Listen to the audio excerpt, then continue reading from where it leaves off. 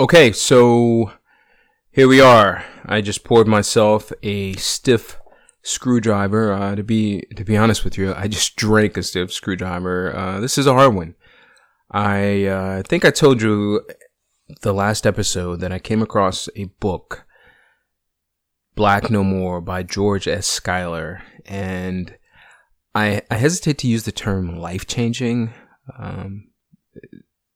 Not a significant amount of time has elapsed since I finished the book, but I will say that the book struck me much in the same manner that I was struck the first time that I read Invisible Man by Ralph Ellison. I was in my very early 20s, maybe even late teens, like 19, when I came across Invisible Man, and I just remember being shocked that as a black man of what I consider to be that advanced age at the time, I had not heard of that book, like that no one had placed it in my hands and said, "Hey, read this." And I feel much the same way about Black No More by George Schuyler.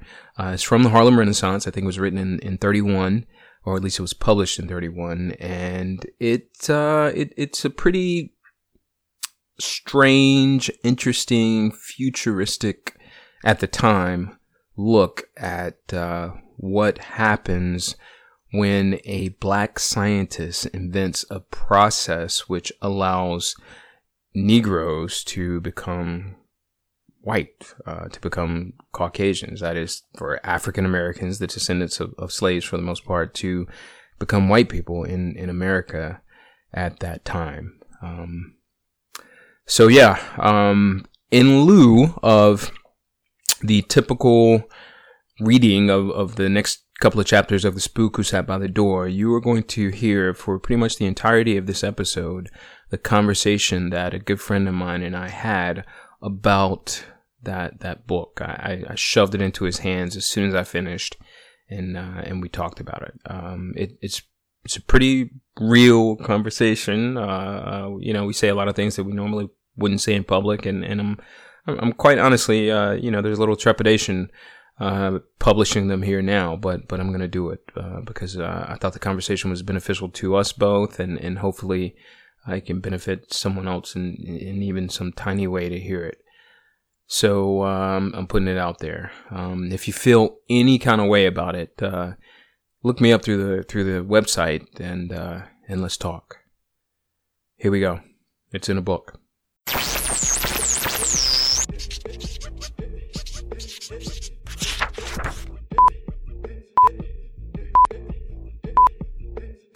Hey, it's in a book. I am Lawrence Rouse, your host. I am in Raleigh, North Carolina, and you are listening to It's in a Book. We are the official podcast of the BFBCIR. Please check out our website at bfbcir.com. And I am here today. Rather than bringing you the next couple of chapters of The Spook Who Sat by the Door, keep in mind that I am in fact bringing them to you. They are available right here, linked to this episode, so you can listen to both of them. But I really wanted to share with you a conversation that I had with a good friend of mine, Mr. Andre Asbury, about a book that I discovered in the course of just life, business as usual, called Black No More by George S. Schuyler. So I encourage you to do a little research with regard to the book yourself. There are some liner notes on the webpage attached to this podcast episode, which will explore George S. Schuyler's life a little bit. There's also an excellent introduction to the book by Danzy Senna, a pretty noted, celebrated novelist in her own right today. And I just think it's a book that's worth a read, maybe a listen. Maybe we'll cover it one day in the future, but right now we don't want to get too far distracted from The Spook Who Sat by the Door. like I said, you can get both of the next two chapters right with this episode. But yeah, I'm going to head right into the conversation that Andre and I had right now. Keep in mind, it's mainly just a conversation between two friends about this book. Andre is a history major from the University of Indiana, IU. So he probably is a lot better prepared to speak about most of the things that we speak about than I am. I'm mainly basing my conversation on my reading of the book and some other books and anecdotal evidence and etc. So it's not a scientific conversation per se. It's more about our reaction to the book. We say a lot of things that may offend some, but hopefully they won't offend anyone, and hopefully if they do, you'll reach out to me through the website and we can talk about it, because a lot of the things that the book brings to light and brings to the fore in a farcical, satiric manner are things that we have never fully addressed as a nation, which for a significant portion of its history has dealt with the legacy of chattel slavery. So without further ado, I'm gonna just kind of drop in on that conversation. We just kind of decided to record it at the last minute, so it's the audio isn't perfect.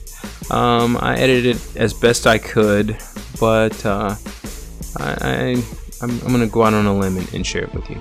So here we go. It's in a book. Let's get right to it.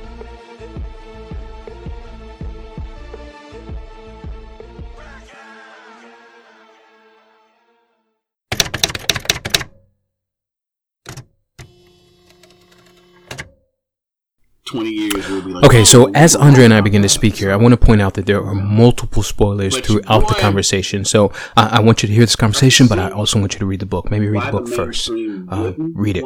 Go get it. Read it. Like, hey, we want every 13-year-old to read this. Right. So I think I told you, man, like me, Kristen, her sister Kim, and Christine got together recently and talked about Chelsea Handler's documentary on white privilege. I mean, dude, this book, like, I feel like if she had read this book, she might have, like, not even have needed to do the documentary. Because, like she said, the documentary was kind of for her own benefit as much as it was for anything else. And, of course, she was making some money. But, I mean, dude, it just lays it out so succinctly. Well, think about it. The end of the book, around what? Chapter 11, chapter 12. Right. When the Du Bois character and the leader of the Aryan Brotherhood, or whatever the hell he was. Right. God, what was it called in there? Because, I mean, in the end, it's all the same organization, but yeah. In the book, he called it. And, I mean, and he clearly named the Klan because it used to be the Klan. Yeah, but, supposedly the Klan had died at that point, which was really interesting. And the Klan in 1931 was on a decline, but it was nowhere near death. Right. Well, I mean, he's a futurist, so he was, he was selling this futurescape. Obviously, I mean, you know that. I can't. I'm looking through the book right now. I can't find the name of it right off the top. It's in the later chapters. It's yeah. Okay, here we go. Let's see. It was the Knights of Nordica, right? Well, the Knights of Nordica, that's Matt's gig. That's Matt and Givens. Right. The guy that they went to, supposedly the blue blood from Virginia. Oh, right. He was in charge of all that anthropological information. He had an organization that he was president of. Right. And I can't remember that name. Okay, I got you. Yeah. So, anyway. So, go ahead. My point was, when they are, fleeing the race riots, mm-hmm. and they're trying their best to convince people that, hey, we're white. We're white. Look at us. It goes full circle to, you might have white skin, but in the end, because of your genealogy, your research, they were as black as everybody from Harlem. Who was now white, dude. Okay, so I was astounded. I was intrigued, entertained with everything about the book, but the way he wrapped it up was so beautiful. I mean, I could not believe that ending, man. It was amazing. In the earliest days of America, you didn't have black people and white people. You had people from various parts of Europe. We like to think of people as being English or French or what have you. This concept, this nationalism, didn't really take hold to the late 18th, early 19th century. Okay, like people talk about the country of Italy or the country of Germany. Germany was a series of states. Right. They were Germanic states. You didn't really have a quote-unquote Germany. So you get to America, and slavery is the economic model. Everybody knows that. That's how we're going to make our money. Right. In the South. Yeah. Well, that's another misconception. It was throughout this country. There were slaves in New York City. Well, right. But the South, quote unquote, industrialized it in the sense that it was the industry there. It was, even though it was agricultural, it was still it was the economic engine. It was, and I agree with you. And it was very much a Southern thing in that respect, in that regard. That it was industrialized, kind of like the modern day Rust Belt. But just like the modern day Rust Belt, problems in Flint, problems in Detroit are felt in Alabama. Right. Be it through these workers are sending money to their families, or it's a way of uplifting and getting people out of poverty. But more importantly, you have all of these smaller factories that depend on this one big engine. So yes, you had slaves in the South, and you had plantations the size of towns. When you think of like the Cameron plantation, there's 1,000 fucking slaves on there, man. That's a town, That you're talking about Cameron Village, right? Cameron Village, Right. So when you look at that, where was that cotton going though? Right. That cotton was being baled and shipped to New York, and some was being processed, and some was being sent to England and various parts of Europe. So the idea that slavery was only a quote unquote Southern thing is really, it pisses me off, because you hear that a lot. Particularly with historians, they'll say, "Oh yeah, well it was the economic backbone of the South." It was the economic backbone of this fucking country, man. Without slavery, we wouldn't have had a country. Right. I mean, you won't. I won't argue. You get, like I said, but to go back to what I was saying about race, you get this concept of the industrialized slavery. We're gonna mainstream this thing. We might not have invented it, but we're gonna be like BASF. We made the motherfucker better. We have the sweetest slavery on the planet. You now have to have a reason. Yeah, you now have to have a reason for poor white people to be a part of this system, because they're looking at it going, wait a minute, I'm losing. I can't afford slaves. I can't afford land because all the plantation owners are buying land to turn into plantations so they can put their slaves on. Right. Where do I fit in? Oh, I can tell you where you fit in. You might be poor. You might be ignorant. You might be, in my regards, in my opinion, trash, but you're white. You got that. I was about to say, yeah. And look at those niggas. Yeah. you might be all those things that I hate. So, yeah, let's be honest. But you're not a nigga. I don't like you. Yes, but you're not a nigga. But those guys. Yes. So it's beautiful when you have this back and forth of who's black. No matter what the skin color is, black becomes, an idea. Well, yeah, I mean, which a lot of people, anthropologists would tell you it always has been. If you went to an enslaved person, say in the 1820s, and said, "Hey, man, you're Nigerian, you're Senegalese, you're, any of these prescribed damn definitions from Europeans," they laugh at you. That's what the hell are you talking about? Because they didn't see themselves that way. Nigeria, the borders were set up by British people. Right. So how am I going to? Why would I identify with that? How is it that I see myself that way? That's not who I am. I'm whatever my ethnic and tribal group is. Right. That doesn't work when you're trying to oppress people. No, absolutely not. You really have to. No. All you MFs or whatever. Right. And I don't like that. Yeah. And the first chance Max got when he became Matt was, how do I other the other? Right.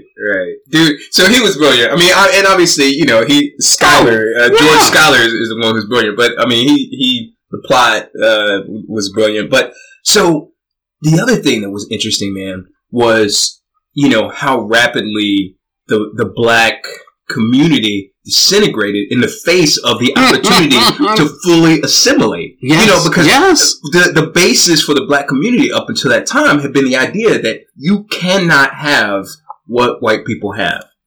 So all of a sudden, when people knew that for $50 they could have it, that like all the things that they had been buying, in lieu of saving that $50 suddenly became meaningless. You didn't care about your conch or your braids, or your bleaching products or your suit or your dress, that defines you because as a black person. It was no longer relevant. I'm saving this $50 and I'm going over the top.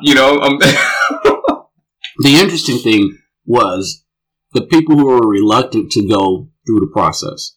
The people invested.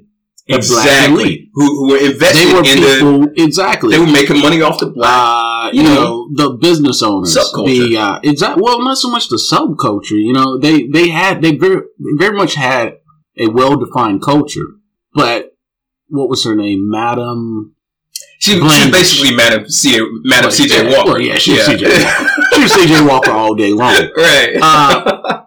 She said, wait a minute. I have wealth. I have power. Why would I want to now start over as a white woman? Exactly. I mean, and dude, the way Schuyler made those arguments out, man, she was like, I see white women, I see poor white women. If I'm going to be starting over as a poor white woman, why the hell would I want that, Dude, it's brilliant. I think it should be mandatory reading for everyone, man. Yes. Am I going to make Holden read this? Hell yeah. Certainly I'm going to try and pick an appropriate time because, I just think that it's... That's my concern. Right. At what point is it appropriate? Because... hopefully ever. I mean, do I see that happen in my lifetime? Obviously, I don't see it happening in my lifetime or I wouldn't be talking about having to read it. But, but yes, at what point is this appropriate to show him something without, without presenting something that may not be a concern for him, But the thing is, and now you're talking about the futurist. You're talking like a futurist now, because it will always be a concern. Right. Yeah, I mean, and Schuyler laid that out at the end. I mean, in the end, it was like, the whiter you were, the more suspect you were. So now you want a 10. Yeah, dude. You want your Egyptian cream. Beautiful was that, man. But that's really how society works. Hey, babe. I remember. Hey, let's stop and help this woman with these groceries, man. Okay, all right. I'm going to pause this. All right. Hurston Now, I can't remember if Zora Neale Hurston was one of... Because she was kind of shunned by other writers during the Renaissance as well. She had a very weird relationship with her white patron. Right. She wrote a bunch of letters referring to herself as your favorite pickaninny. Right. Which pissed people off or whatever. Yeah, because you don't know if that's an inside joke or she's really playing into these stereotypes and I understand it was difficult. It was difficult for any writer. Right. Especially difficult for a black writer. Right. But yeah, people art, what's wrong with this woman? No art is that important. I agree, but I mean, doesn't it seem more likely that it probably was an inside joke? And I'm sure there's tons of scholarship on this, and we're not going to unpack it. But no, even the most learned scholar is not going to unpack it because it was between two people that no longer live here. Right. We can't talk to either one of them. We don't know what the motivation was. I used to work with a gay guy that called his boyfriend a faggot all the time. Right. And I stopped him one day and I said, "Wait a minute, man. First of all, isn't that an unacceptable term? I'm just like, oh. But man, that's like black people saying nigger, man. I mean, like, I remember, and God, I can't believe I'm saying this because I've said it 100 million times, but I remember when Negro became part of nigger, became part of the popular lexicon in terms of media. And that was NWA, Straight Outta Compton. And that's around the time, before that, black people called each other nigger, but you said it in your own house, around your own family, whatever. You didn't say that shit around white people. You don't say it around white people. Exactly. And so I remember being in an elevator in college, so I can't remember when Straight Outta Compton came out, but I started college in 1992, and I remember being in an elevator. Compton came out in the late 80s. Late 80s, because right. I remember listening 89 to it. Maybe? I want to say 80, 87, 88, 89. Right. I remember listening to it on cassette tape. Yep, I went out and got the cassettes on the bus, and headed to a parade. I was thinking, are the police going to pull this? I was playing Fuck the Police, and I was like, man, do they know I'm listening to this? Are they going to pull this bus over and put me in jail? And so it was liberating in that regard, that somebody. But dude, then I remember a few years later being on an elevator, with me and a couple other brothers, and there was some white people in the elevator, and they were saying nigger, and I'm just like, I'm squirming. I'm just like, man, we don't say this in front of white people. What's wrong with you fellas? And so it's strange, man. And now, of course, you have all these books, the N word. It's like I don't like that phrase. I'm glad you said that. The N word. I don't like it. It dilutes the term.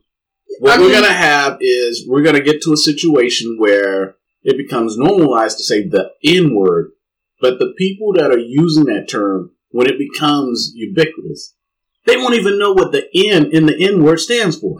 I don't think we're ever going to get there, man. It's already, both words are already ubiquitous now. The N word and nigger nigger never went away. Nigger's not going anywhere. I remember when NAACP buried nigger. Well, it's a zombie running around wreaking havoc right now. Remember that? Just eating brains like nobody's business, man. Yeah, man. So this ideal, for me at least, and we see it all the time. We think it's going to be forever with us, and nobody will forget, what the N in the N word stands for. But I do believe, with a very concerted effort, the powers that be will see to it demising. They will see to its downfall. They will say, hey, you know what? The N word, the N word, the N word. You can already get textbooks from Georgia that say black people came to America as agricultural workers. Really? Yeah. These were official, voted on, put in the school system. 2-3 years of that bullshit, and people will say, well, they weren't all slaves. Oh, no, they were all slaves. Agricultural workers. They act like they were the, I have to get some more water. Yeah. They act like they were like the, well, they were the Mexicans before the Mexicans.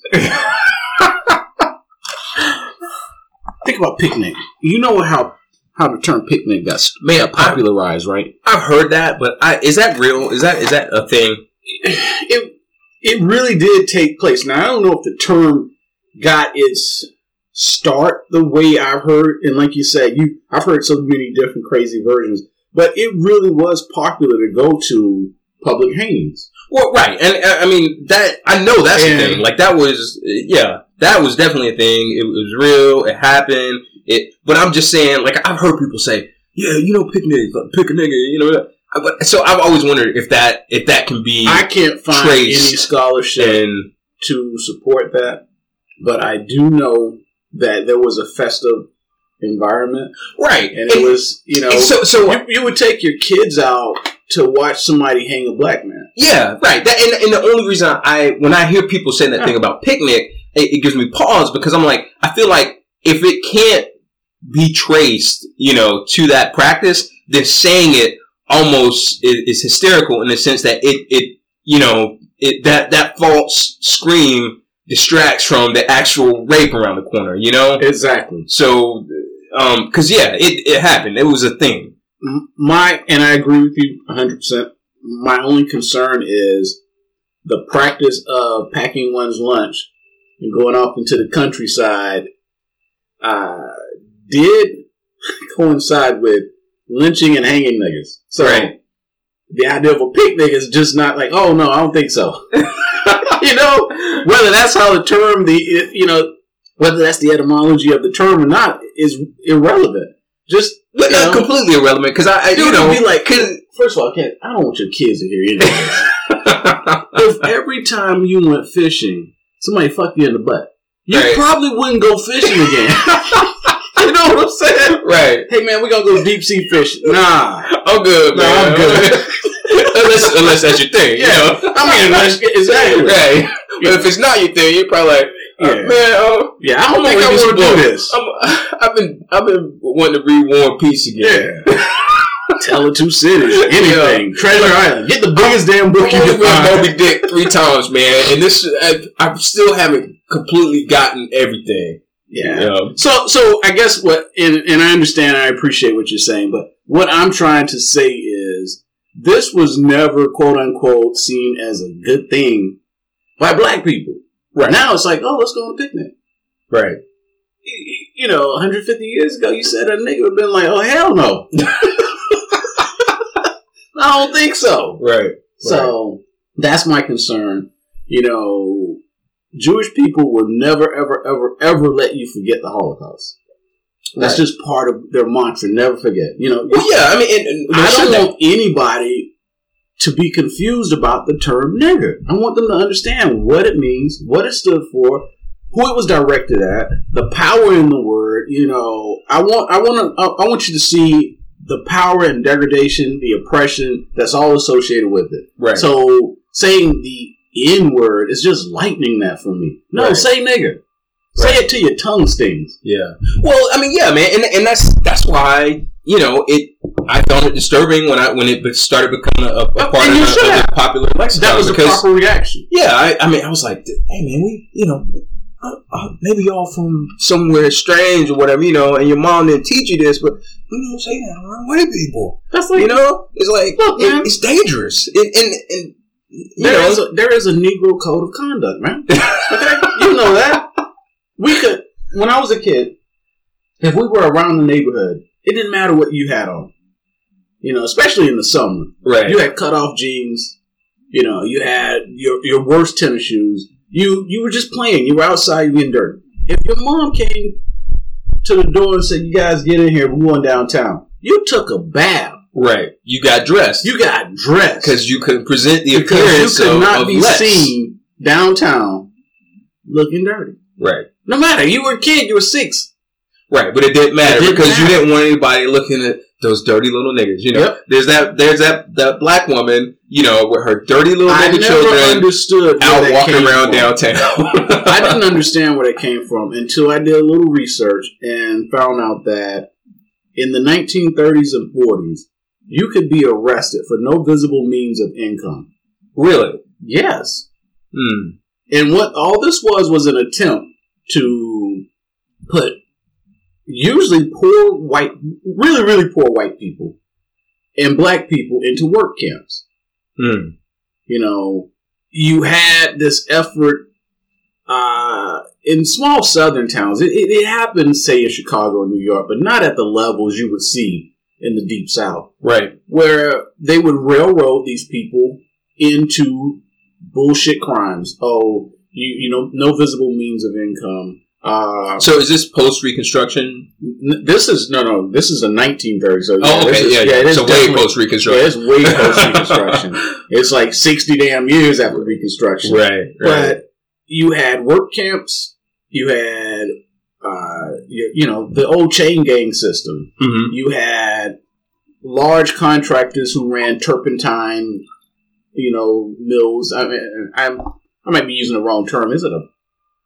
I guess it would be a mill. Turpentine, yeah. Well, I mean, I know how you make turpentine. It comes out of pine trees. But is it a distillery? Yeah. Anyway, wherever the hell they make turpentine, they were like, we got some free niggas for you. Right. And people would get crazy 2 years, 3 years in a work game for something like they got caught shooting dice. Right. Or they didn't have a job at all. So it's like, wait a minute, I don't have a job, so you put me in jail for that. Right. Well, it's like you don't have insurance, so I'm gonna take I'm gonna take your car. Yeah. You know, I mean, it's like now you can't get to work and buy insurance. Thank you. So one of the ways to kind of keep the heat off you was to always look presentable.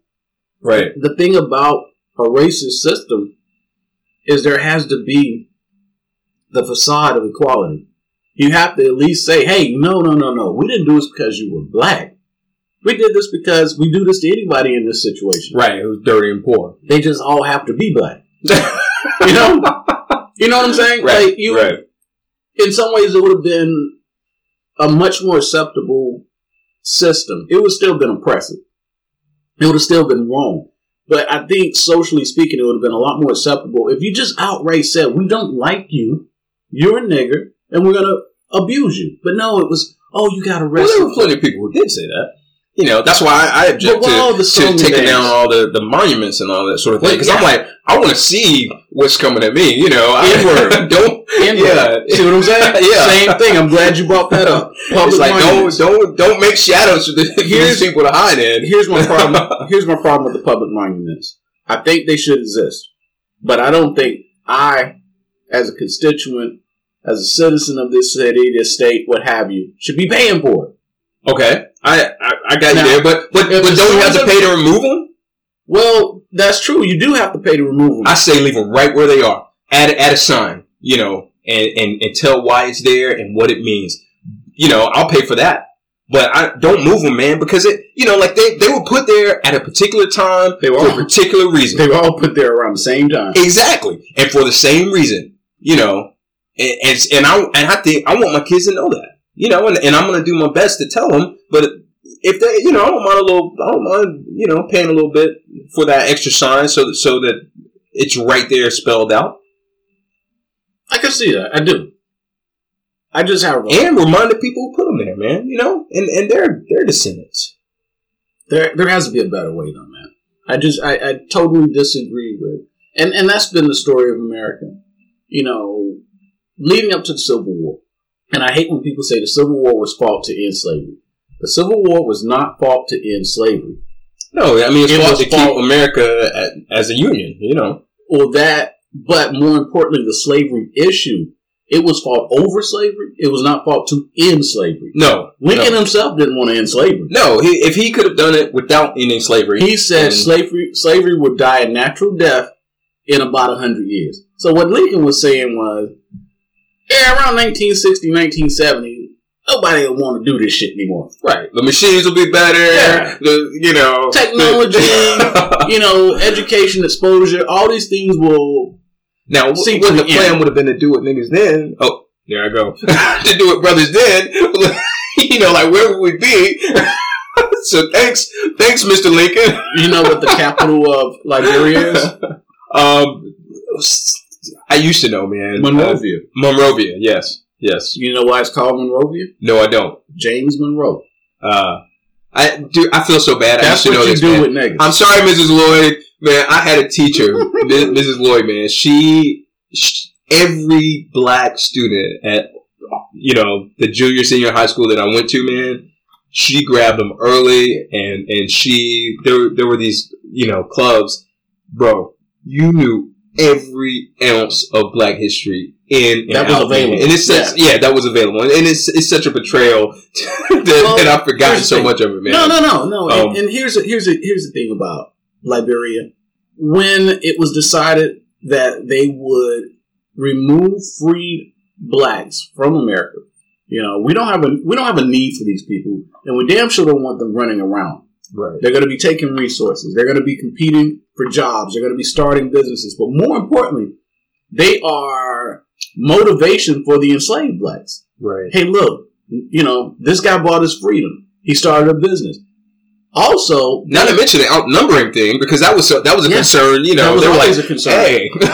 but more importantly, you were out in the free world, living this wonderful life and making money and investing in, you know, this new America, this new, what we would later call a superpower. You know, you could go and buy people. What's to stop me from buying enslaved Africans because the law didn't say black people couldn't own black people. Right. And in fact, there were several cases of black slave owners. So white Southerners, business owners, mostly, strangely enough, plantation owners, said, we got to get rid of these free niggas.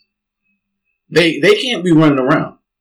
In Virginia, if you were free, be it through a will or what have you, I don't care how you got it. If you were legally free, you had 30 days to get your ass out of Virginia. Dodge, yeah. And it's funny, man. I was reading something online the other day about the trade in free Negroes. You know, I mean, there's been a movie made about it. What was that? 12 Years a Slave. Yep. Yeah. But there was a pretty good trade in that. God, I wish I could remember the article. I think it was in the Atlantic, because it wasn't directly about that. I think it was just more about the practice of the black body. Which is something that Ta-Nehisi Coates talks about in his Between the World and Me. Between the World and Me? Yeah. That America has always kind of viewed the black body as a commodity. As a commodity. It is right up there with our natural resources. There's gold, copper, and niggers. Right. Okay, that's all to it. Yeah. Well, I mean, there's been progress. Like I won't, I'm not going to go Booker T on you here, but I'm not, who is Booker T in Skylar's book, man? We can't get too far away from Skylar. Yeah, because the way he portrayed the black bourgeoisie, the black leadership, the black leaders, that was beautiful too, man. Yeah, I don't really see a Booker T character though, because I was wondering, man, because I was parsing through them all. There was Marcus Garvey, who he steward. Yeah. What was the name? Stand-up Licorice. Yeah. Yeah, so he let W.E.B. Du Bois have it. Yeah. Du Bois, however you want to pronounce it. It's like LaCroix. Yeah, thank you. So tomato. Let's see. He let the black intelligentsia of the time, the black public intellectuals, etc., have it. I feel like he at least touched on George Washington Carver. Maybe not. No, he didn't. I didn't really see. Or Booker T, rather. Well, yeah, I was going to say, I didn't really see a reference to Carver or Booker T. And the thing is, you really don't want to beat up Carver because Carver ain't political. He was a scientist. Yeah, he was a scientist. He did his thing. He was down in Tuskegee. He was hanging out with plants and shit all day. He really, he wasn't out making speeches and saying free Negroes. Right. The people that got it most, that took the brunt of it, were those people who so obviously had an agenda. Right. Yes, I believe things I believe, and I think they were sincere. I don't think Du Bois was like a race hater, but he was also an opportunist.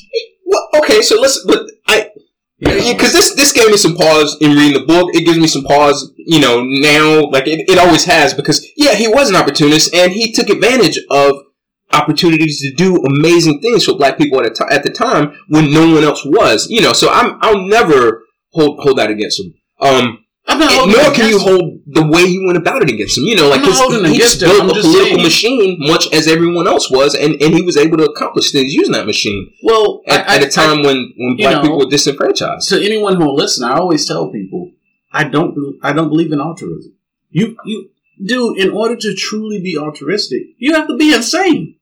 Yeah. If you tell me that you gave money to fighting childhood obesity or diabetes or cancer, and I said, what did you get out of it? And he said, well, it made me feel good.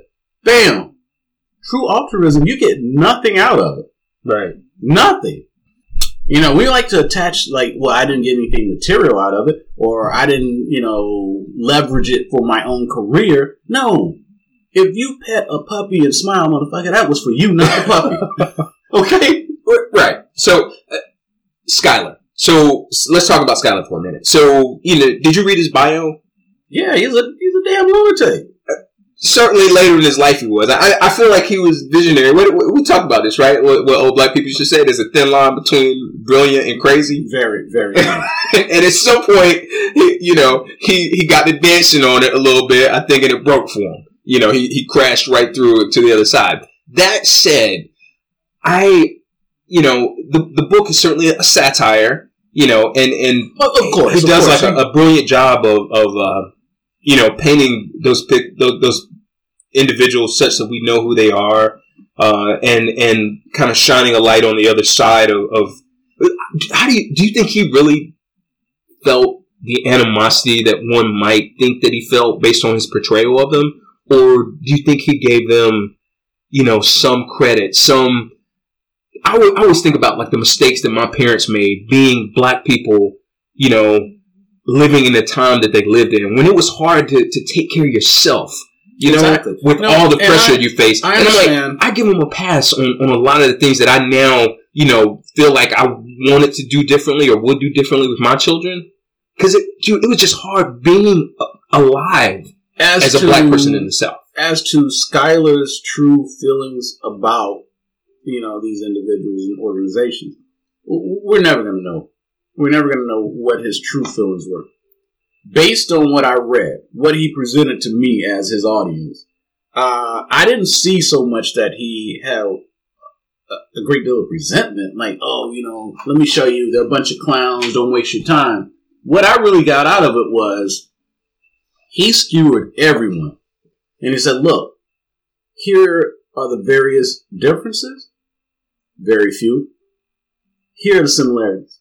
It didn't matter if you were in the Klan or in the, to him, the NAACP. It was still about what you got out of it. Not right. About, when Max becomes Matt and he's addressing the Knights of Nordica, he's thinking to himself, look at these ignorant ass hillbillies. Right. Like, I can't believe I don't know shit about anthropology. But they're sitting here listening to me. Right. Yeah. To Matt, Max, what have you, it was just another racket. And I think that's what Skylar was saying. Like, okay, you take,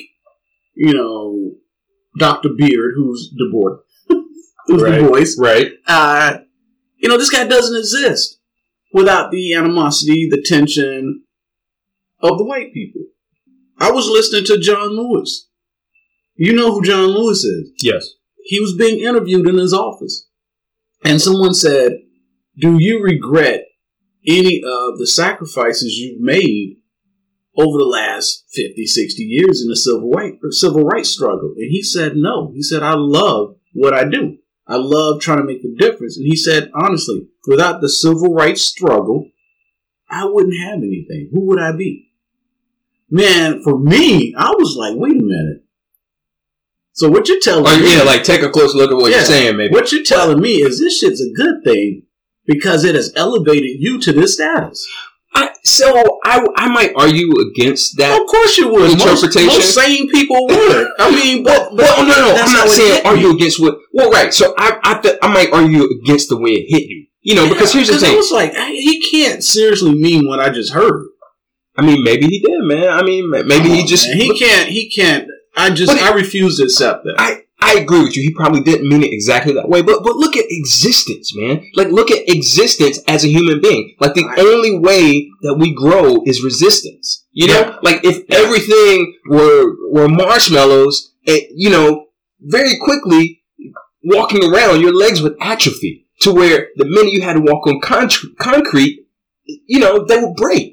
So, yeah, we are creatures of this place that we live in, and resistance is what's required in order for us to live here. But I think in an effort to appease ourselves, in an effort to, play to our own egos, we create these issues, these problems, this friction that really doesn't need to exist.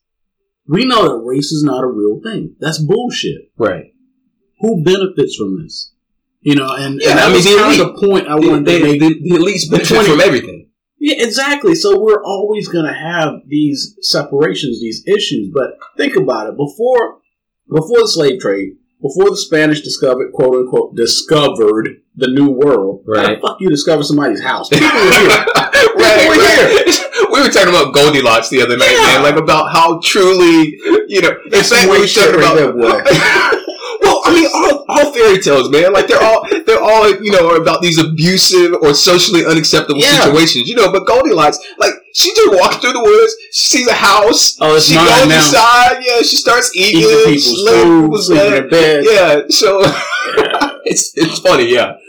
But in the end, man, like I guess that's what I was getting at about John Lewis, like. It seems like every story is just about the difficulty of being a human being, man. To be black in America, and I know you said a human being, but to be black in this country is to be constantly apologize. All right? Okay. You are apologizing to other black people who are distrustful of you. If you said it yourself. We both came from environments where it was like, oh, you have a master's degree? The fuck does that mean? Right. Somehow you're a horrible person for wanting to make things better for yourself and possibly better for those idiots that are sitting there criticizing you. But you're constantly apologizing. You apologize to white people for being able to read and write. You apologize to other black people because you're not black enough.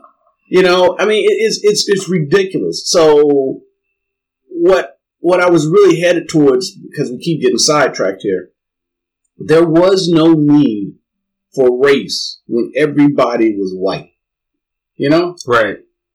I tell people all the time, I say, if you think slavery in America was about race, you really need to reconsider. I actually say you're a dumbass, but you need to reconsider. Because if slavery was about race, slavery would have existed as we knew it. Chattel slavery in America. Right. Far, sooner, earlier, before we got to America. It didn't exist until we got here. Why were there no plantations in Europe? So when Columbus discovered America, 1492. Okay. And they said, wait a minute, we're going to rob these people of all their resources. We're going to take all their gold, all their silver, what have you. And they did a damn good job of that. Right. And then the Spanish said, well, what else can we get? So, well, hell, there's nothing left but the people. We can take the land from them, make them work for us. So, okay. Then they said, oh, there's a whole other continent north of this motherfucker that's free for the taking too. Right. Well, and not to mention the fact that the Native Americans, in addition to not being as resistant to, the European diseases, also tended to shoot with arrows and shit, and they were on their home turf. Yeah, and they were on home turf. And that's true. The Europeans came over and they bought horses, and they bought smallpox and syphilis, and you name it. And this wiped out. I love how people talk about the European domination of the New World. No, your diseases killed more people than your metal did. Your steel, your guns, your iron, none of that.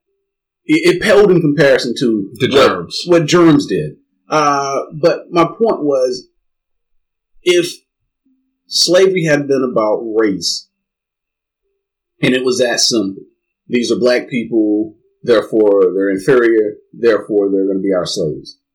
There was no need. You don't buy a slave unless you make money off of them. And I tell people that, I said, look, man, there were no plantations in Europe. The English were picking up slaves on the west coast of Africa. They were going down to the Caribbean. They were trading. They were dropping cats off in Jamaica. They were going back up to New York, Boston, Charleston, what have you. And then they took their ass back to England. And it was the triangular slave trade. Every leg of it, you got something. You got people in West Africa. You got molasses and rum and sugarcane and all this stuff in the Caribbean. You went up to New England, you got lumber, you got pitch and tar and all that shit, and you went back to England. Right. Well, why were you not taking slaves to England? Because you would destabilize the economy. Because poor white people say, what the hell, man? I'm already starving. And you're going to bring these motherfuckers in, they work for free? This isn't going to work. Right. So it was about pure economics. Yeah. But in order for it we know who's really doing the planning. Yeah, in order for it to really take hold and not have so much resistance, you had to introduce race. You go to a poor white dude and say, hey, man, I know you're hungry, your kids are starving, your wife's got smallpox. I mean, shit's bad for you, man. Right. But hang in there. Because you're not one of them niggas. Right. It was like, oh, okay. Right. So, yeah. So here we are now, like, still dealing with the legacy. We deal with it every day. Yeah. Every day. So, dude, okay, to get back to Skylar for just a minute, and I know we've never gotten away from him, in fact, but So what does that mean? If this was a paper, this should be 3,000 pages. We got away from Skylar some time ago.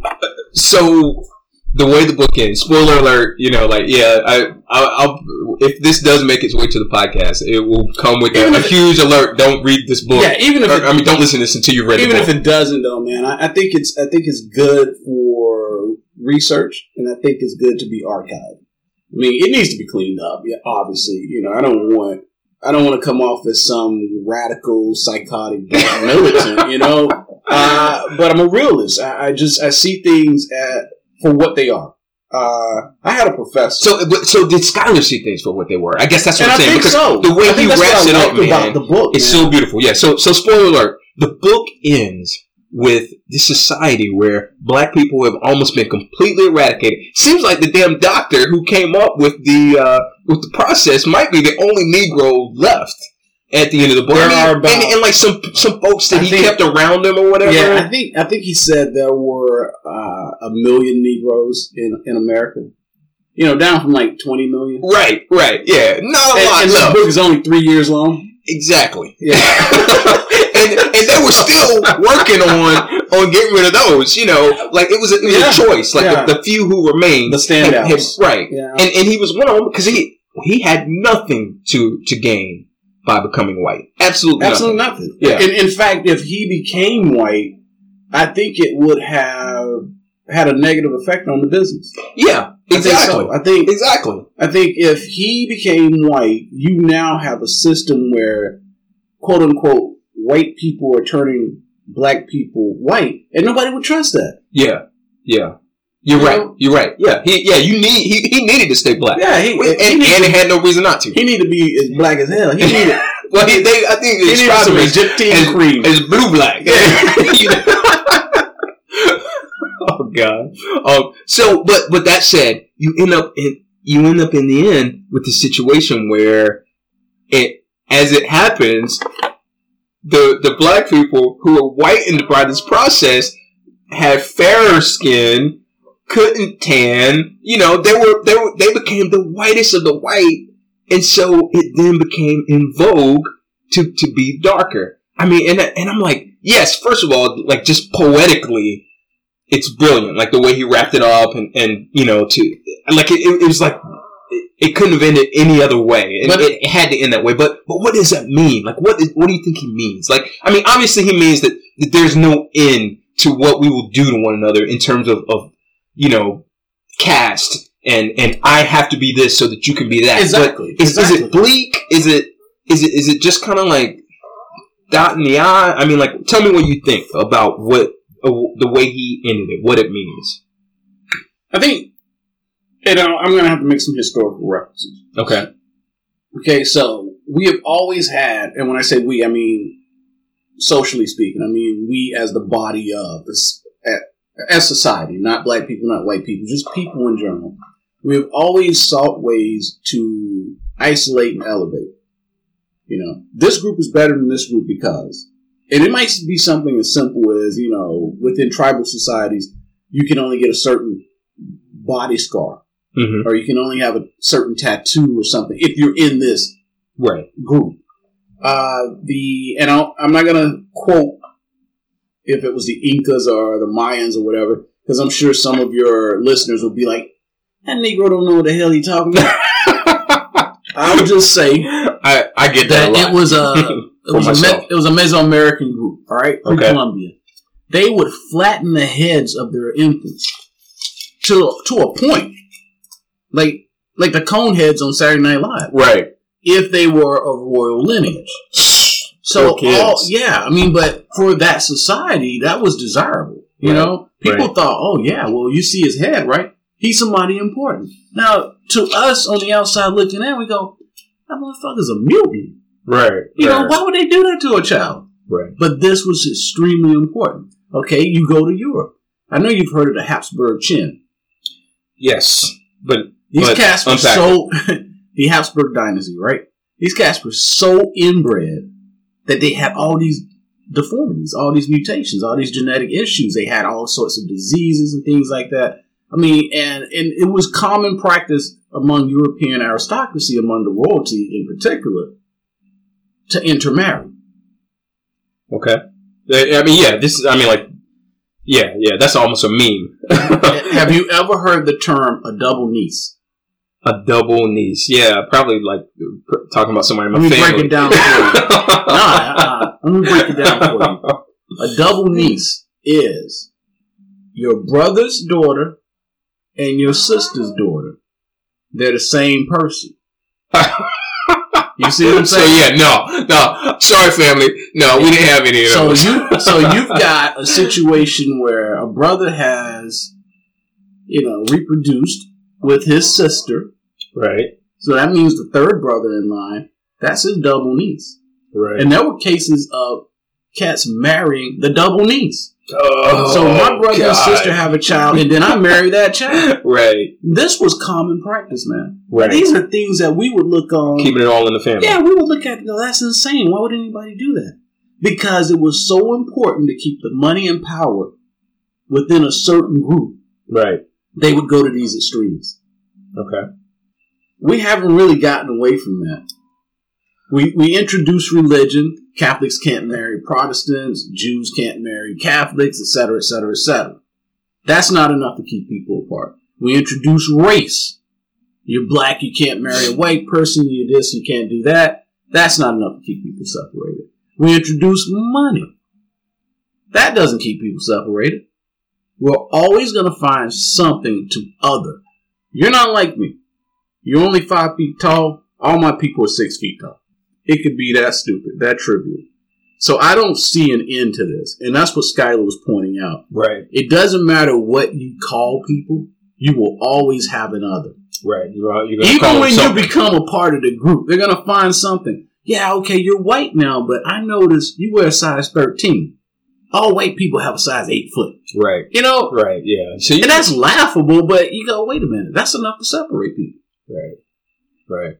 We had a genocide in Europe where 6 million Jews died, and their only crime was being Jews. Right. That's how simple it was. Nothing else. Yeah. So I don't see an end to this shit.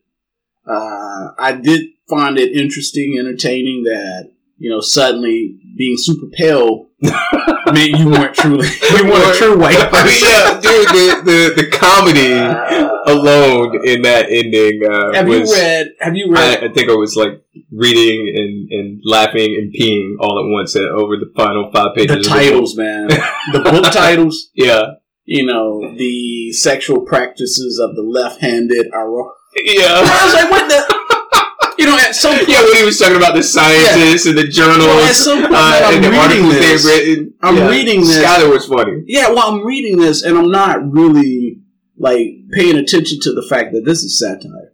And when I hit one of these titles, I'm like, man, this is the most insane shit I've ever seen. Right. Well, I mean, because, dude, okay, so that's the other thing. Let's talk about that. Because this is satire, but let's think about, and, I don't want to say so much about certain things or whatever, but let's think about today's social, political environment or whatever, man. And it's like, what was satire in the when was this written? 31. 31, late 20s, early 30s. All of a sudden, so much of this sounds so scary and true to life that, yes, you needed the jarring of those article titles, those book titles, to remind you that, oh my God, this is supposed to be satire. It speaks to the absurdity of, academic pursuit, man. And I'm not knocking anyone who makes a career out of writing or research. Let's go back there in a minute. But you're missing my point. What I'm saying is that, what was supposed to be satire is all of a sudden... Yeah, I didn't miss your point. It's real. This book could have been written in 2019, bro. Right. It's scary. This is an 80-year-old book, and everything in it is relevant right now. Right. We've got a president running around saying, well, anything I don't like is fake. It's fake news. Yeah. That's it. I'll just be that dismissive of it. Fuck it. But you said yesterday you were going to kill every black person in China. Well, there's only 3. And nobody has a problem with this. Oh, my God. Yeah. It's only 3. And he doesn't really mean it. No, he means it. This is crazy. You know, so no. But I spent a great deal of time at IU listening to a bunch of pompous ass blowhards that just felt like their shit didn't stink, man. I mean, these guys were really, you know, whoa. I took a class, give you an example. I took a class on European intellectual history. Mm-hmm. Dude, the professor, nice guy, but he said to me one day, I was visiting him in his office, and we were talking about, because it was all Nietzsche and, you know, it's all these philosophers, and it was some pretty dense stuff, man. So you would read it. I'm like, damn, I couldn't have missed that much, you know. Let me reread it. I'm in his office, we're talking, and he says, well, some things just need to be difficult. And I thought, no, they don't. Everything we've done with our modern lives is to make shit less difficult. Think about it. You and I both can take an abacus or a slide rule and, you know, do advanced math. Right. But I choose a computer. and most people do. I would choose a computer as well, Andre. However, I kind of understand his argument because... No, I don't. Well, let me finish. So, don't we need to preserve the ability to trace the computer back to the abacus? Because if we don't, at some point, I agree. Something's going to happen. But we won't have computers. But what he said... we can't forget the math. Exactly. But he didn't say we need to preserve, you know, as you put it, the path back. What he said was, by its very nature, something should just be difficult, and I don't agree with that. I'm on the fence with that, man, because I don't think so, man. I think that, you know, it goes back to what we were saying earlier. Well, the point is resistance, man. You know, it's how you build muscles, man. Like you know, no baby is born, you know, bench pressing 300 pounds. Like you. I get and that. if you ever want to bench press 300 pounds, you're going to have to start with 140, 135. And, you know, I get what you're saying, and I think we're essentially saying the same thing. But what I mean by you shouldn't go out of your way to make things difficult. I agree. Yes. If some shit is just hard, it's hard. And I tell people that all the time. So maybe he just misspoke. Like maybe he's just, he's inarticulate. He's a fucking elitist is what he was. You know. Yes, probably. You know, this dude, you know, everything about his existence was, okay, I make X amount of money, I've achieved this, you know, I have this particular degree, I drive this car. I mean, this dude, man, you know, and don't get me wrong, I know probably the people hearing this or people who would hear this, you might get the impression I don't like him. I didn't dislike him. I just thought his comments were hurtful. And what I meant by that was not to me. I didn't give a shit. You know? But what you've done is built a wall around yourself. And people that can be helped by you can't reach you. Right. Because you're sitting here saying, well, if you don't get this, it's not for you. And I think it's for everyone. Now, there's a difference in working hard and hard work.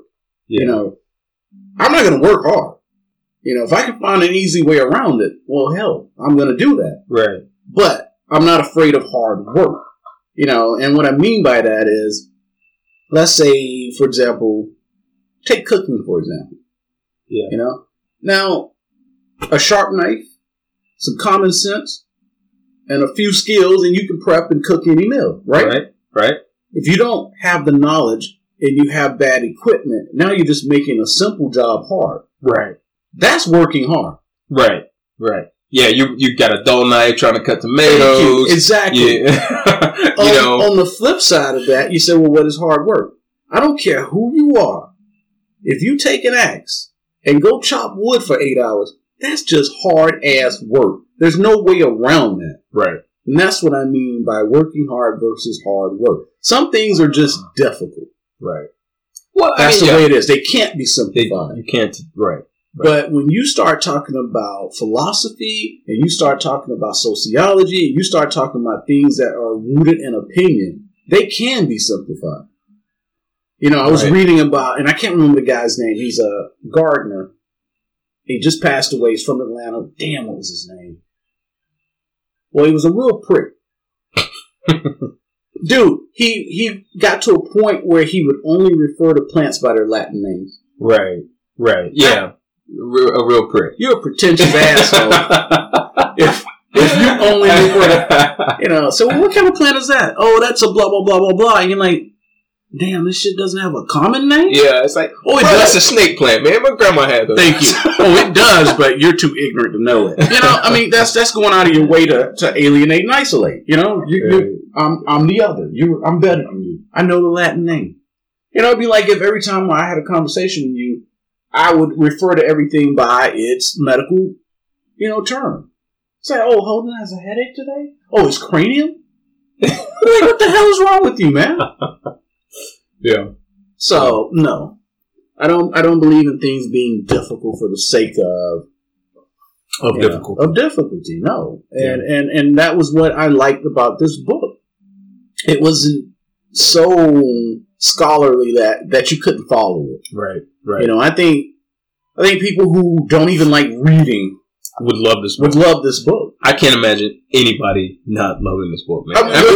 You probably would hate it. You're going to hate the content. Right. Yeah, I can see somebody not liking the content. Right. But it's well written, and it's, it's compelling. When we were talking, right along. We were talking a few days ago. I was probably on page 30. The Anglo-Saxon Association of America. That's it. Yeah.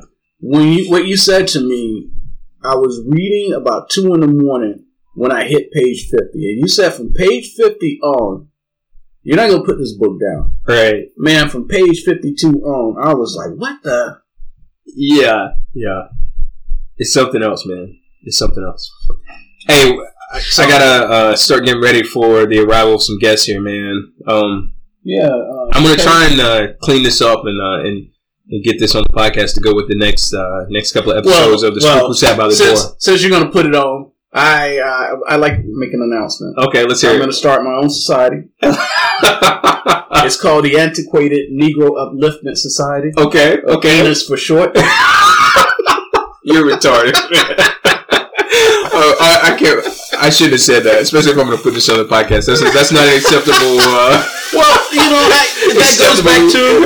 That goes back to the N-word, man. That goes back to the N-word. I said that one day during dinner, and Roxy leaned in and she said, "Don't ever use that word again." I said, "What?" She said, "You can't say retarded." And I said, "Well, what the hell do you call a retard?" Shut up, man. Stop there. All right, yeah. Hey, thanks, bro. Oh, God. So who is it? Just Kelly?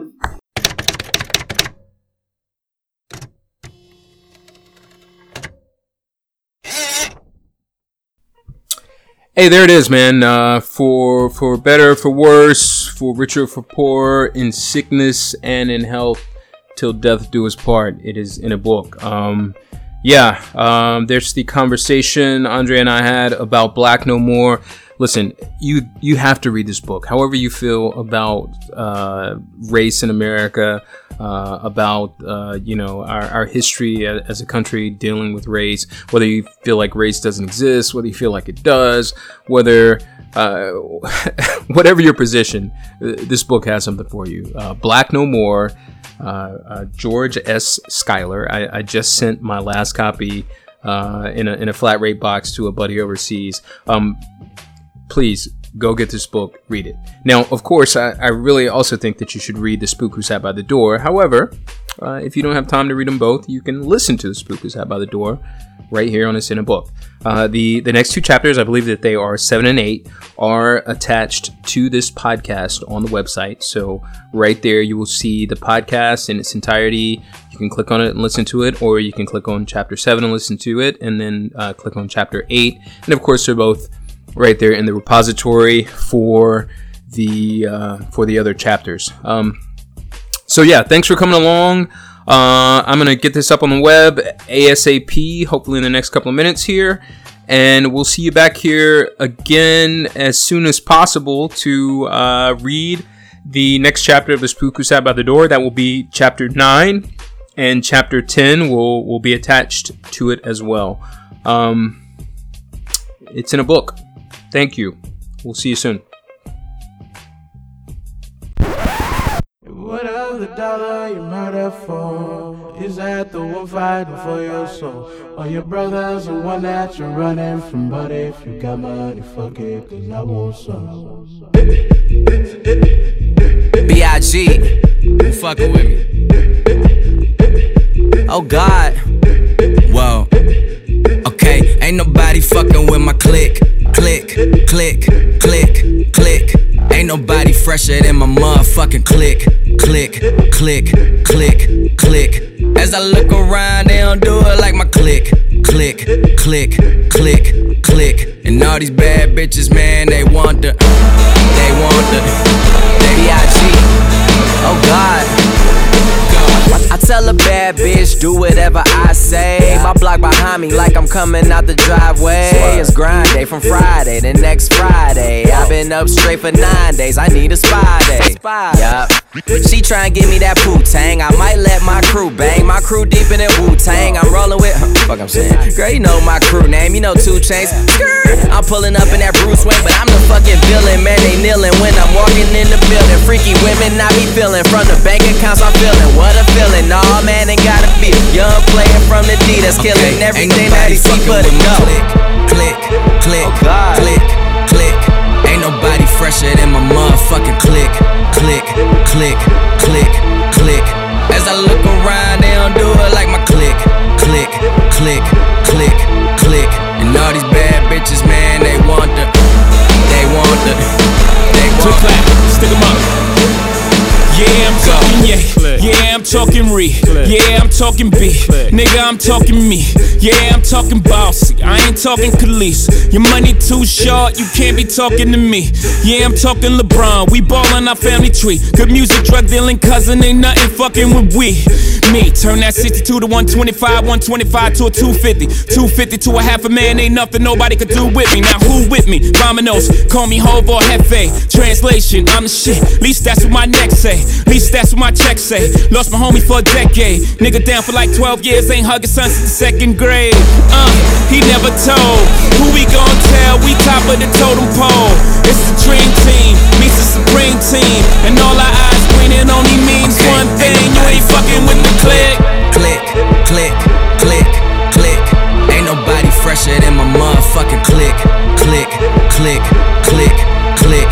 As I look around, they don't do it like my click. Click, click, click, click. And all these bad bitches, man, they want the.